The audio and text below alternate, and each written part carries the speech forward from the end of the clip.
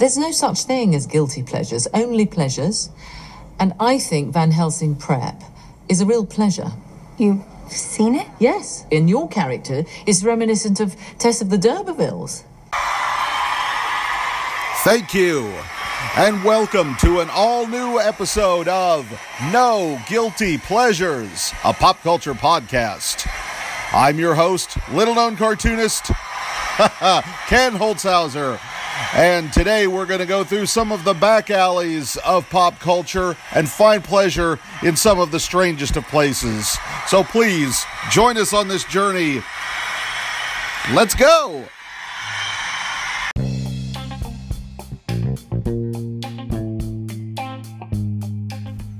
Hello, and welcome to an all-new episode of No Guilty Pleasures, a pop culture podcast. I'm your host, little-known cartoonist Ken Holtzhouser, and we're taking another trip backwards in time to the history of science fiction, or certainly the history of me growing up. This was a show that I watched at the time. I enjoyed it, and it disappeared very quickly. I have that effect on TV sometimes. So, let us enjoy Carousel for today.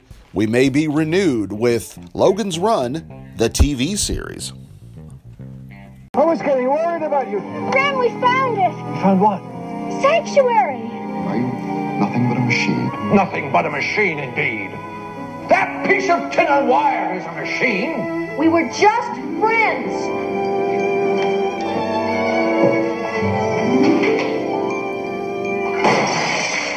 How did you find Sanctuary? Is that where you think you are? You're back in the city of bones. Runner!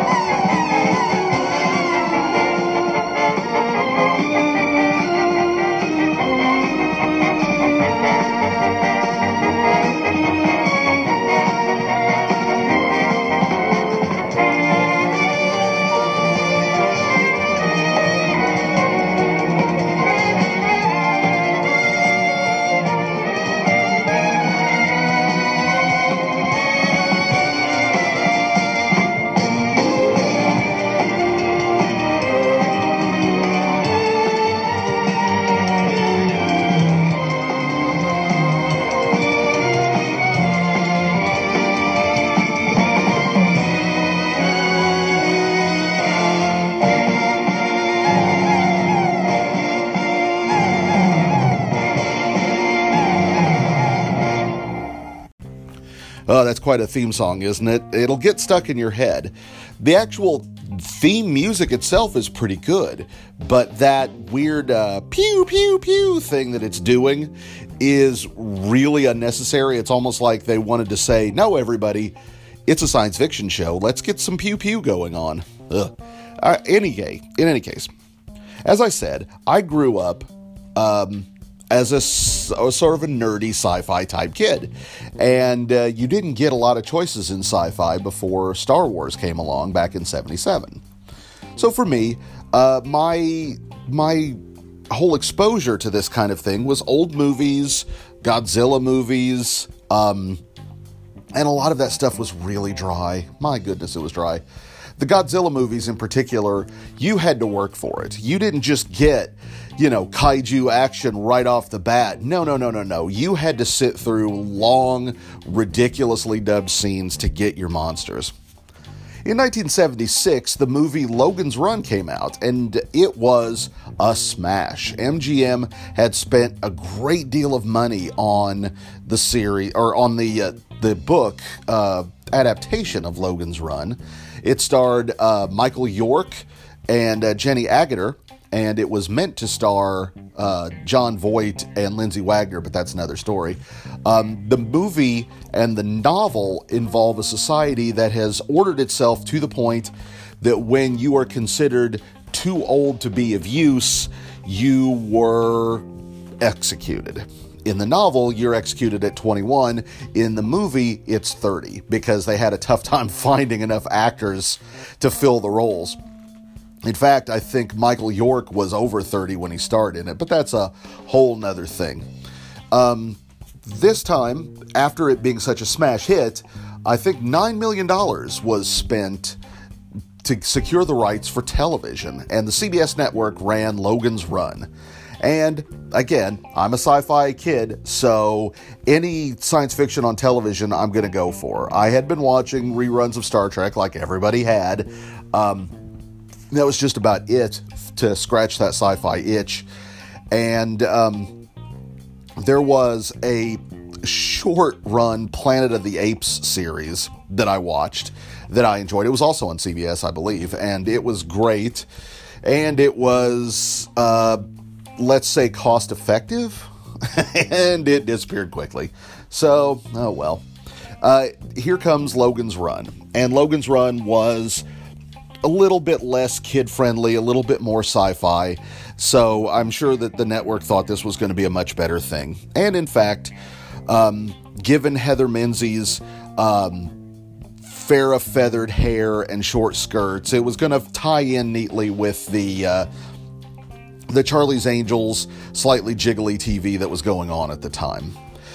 This was yet another sci-fi property that didn't seem to grasp the idea of supportive undergarments for women. The series itself seems to take place around the middle of the Logan's Run movie. It is basically involves the culture that executes people have a police force called Sandmen who will execute anybody who runs from their renewal process. So anybody who doesn't feel like getting executed at 30. And in this series, Gregory Harrison plays the lead role of Logan, who was a Sandman who was about to become renewed and suddenly decided, oh, hey, maybe I want to live past 30. Maybe this is not such a good thing for me. Gregory Harrison is on his way to being a TV star. He will be Gonzo Gates on Trapper John MD soon and become a huge TV heartthrob and go on to star in like 50 million Lifetime movies. Heather Menzies, I remember seeing her in a movie called that starred Dirk Benedict and was about snakes. She was one of the Von Trapp children, I think, too. So, I mean, she had an extensive television and movie career at the time, and she filled things out. I hesitate to say that. She filled things out nicely. Good Lord. I will say that one of the smarter additions to the series was adding a more sci-fi character. In this case, they encounter, in the first episode, a 200-year-old android called Rem, who was played by Donald Moffat. And he immediately became my favorite character on the series, partly because as the know-it-all android, he kind of filled the Mr. Spock role of the series, and in a lot of ways is sort of a proto-Data in that he is an android who wants to be human. But he's also there to plug in any plot, and as an android, then suddenly, you know, it was way more interesting to me because now there was a little bit more familiar fantasy sci-fi element to the show. The three of them have escaped from the Dome City, although you do see a lot of stock footage of the Dome City and a lot of stock footage from the movie, then why not? I mean, they spend a great deal of money on all of those effects. You might as well get the most out of them you can. But mostly this is just about Logan and Jessica traveling outside the Dome City and encountering weird threats on their way to find the fabled sanctuary where people have run from being executed and turn up. The series is, well, it's a lot like any other type of a series. You've got the fact that they're running from the authorities, which gives it a little bit of a fugitive vibe. His best friend Francis is chasing him, just like in the movie. But because they don't immediately find Sanctuary like they do in the film, this gives you the opportunity to do all kinds of weird sci-fi stuff. You have an alien encounter, you have monsters, you have time travelers. I think there's at least 2 different alien invasions. The series, they made 14 episodes, but CBS only ran 11 of them. So, yeah, needless to say, it was not a particular success. The problem with that is, for me, I really liked the show. And I have since found a way to rewatch it. It is available on DVD, and you can find episodes of it on YouTube if you look for it. And it holds up really well. It's a perfectly good slice of 1970s sci-fi.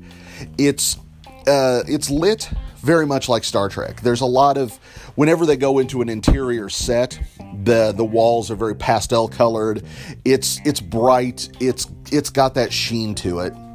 Lots of blinking lights and things like that. But there's also a great deal of exterior filming, too, kind of like the Planet of the Apes series I mentioned before. And they get a lot of use out of backlots and a lot of use out of the mountains and the forests and stuff. It's a good-looking series. The props all come from the movie, and they all look great. The costumes look great. I've always felt like that Sandman costume is one of the better sci-fi costumes that you're going to encounter. And I loved the character of Rem as well. He wears a slightly different outfit. Not too goofy, but goofy enough. And he had the most marvelous eyebrows. His eyebrows extended probably 3 feet away from his brow.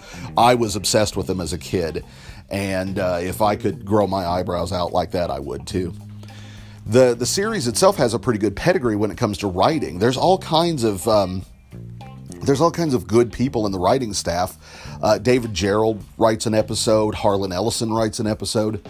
Although David Gerrold took his name off of his episode because he felt like they had changed it around too much, it's probably the best episode the series had. And it's really well written. It's really good, as I say, representative of 1970s science fiction. The Logan's Run phenomena died really quickly. I mean, here it was, a huge movie for MGM in 1976. The original author went ahead and wrote 2 more novels so that he could continue the story. I think one of them is called Logan's World, and the other one's called Logan's Quest, if I'm remembering correctly. And unfortunately, it all just died, and I think it died because of Star Wars. I think there could have been a discussion of doing further Logan's Run movies, but when the television series hit in 1978, in the aftermath of Star Wars, it suddenly didn't feel correct anymore.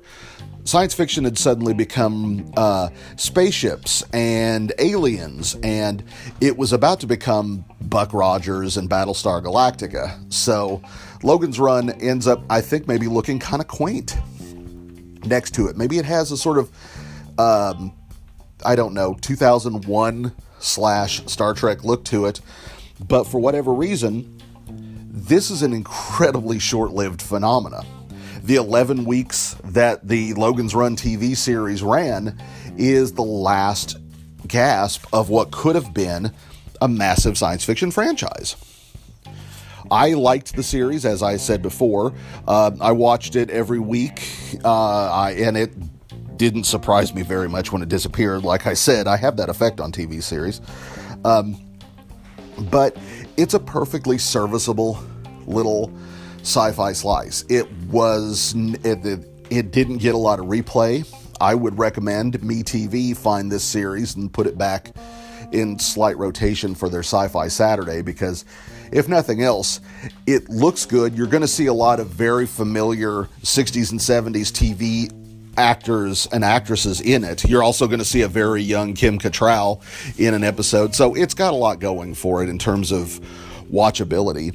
It's fun, it's bright, and for whatever reason, it's a sci-fi series that just didn't have any legs, either as a movie or as a television series. I guess we all got tired of it quickly. Either that, or we were impressed at how futuristic it looked, and then suddenly it looked like a relic of the past.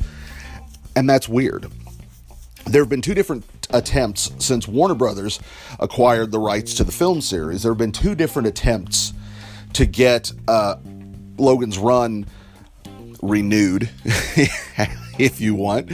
One of them was going to be a Leonardo DiCaprio led vehicle, and another was going to be a Ryan Gosling vehicle. And neither one of them got any traction. There's still no traction. And honestly, there's so much to be said. It's a science fiction property that tells you that society only values youth, and you have no purpose after you're not young and attractive anymore. And if you can't find any meat on those bones, you're not looking hard enough. This is a fun curiosity, the TV series. Obviously, the movie is better than the series, but I think the series, for what it is tremendous fun. It's worthwhile. Gregory Harrison and Heather Menzies are the stars of the show, but they're also the least compelling characters on the show. It will take, as the series goes on, before they finally start fleshing out these characters, because for the most part, the two of them and their run is the vehicle to get you to the story. As long as you get Logan in the story, the science fiction story you're wanting to tell this week, that was all that you really needed. You brought Logan into the story. Rem is going to have some sort of solution to get you out of the story, and all is well and good.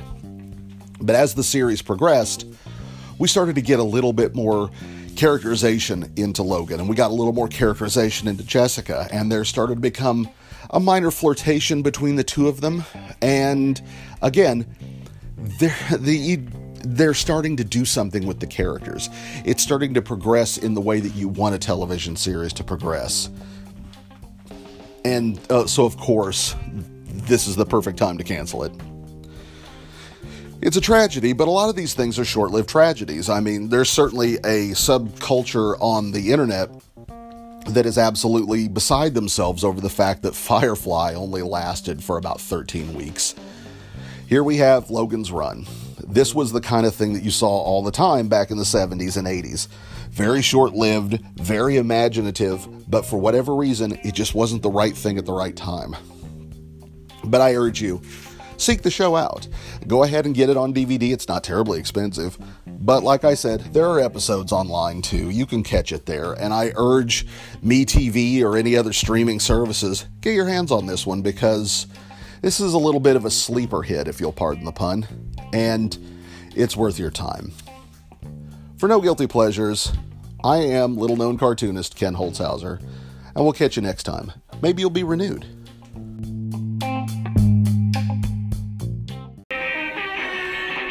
Looking for something new and exciting in comics? Perhaps that other dynamic duo, the Quick and the Dad. It's a love letter to the DC, Marvel, Archie, and Harvey comics of my youth. Available now in print and digital from IndiePlanet.com. Within the pages of the Quick and the Dad, you will find supervillains, dad jokes, strange, exciting worlds, really goofy supervillains, and bad puns. I promise. Each issue will delight and confound you in equal measure, and it's available now in print and digital from IndiePlanet.com.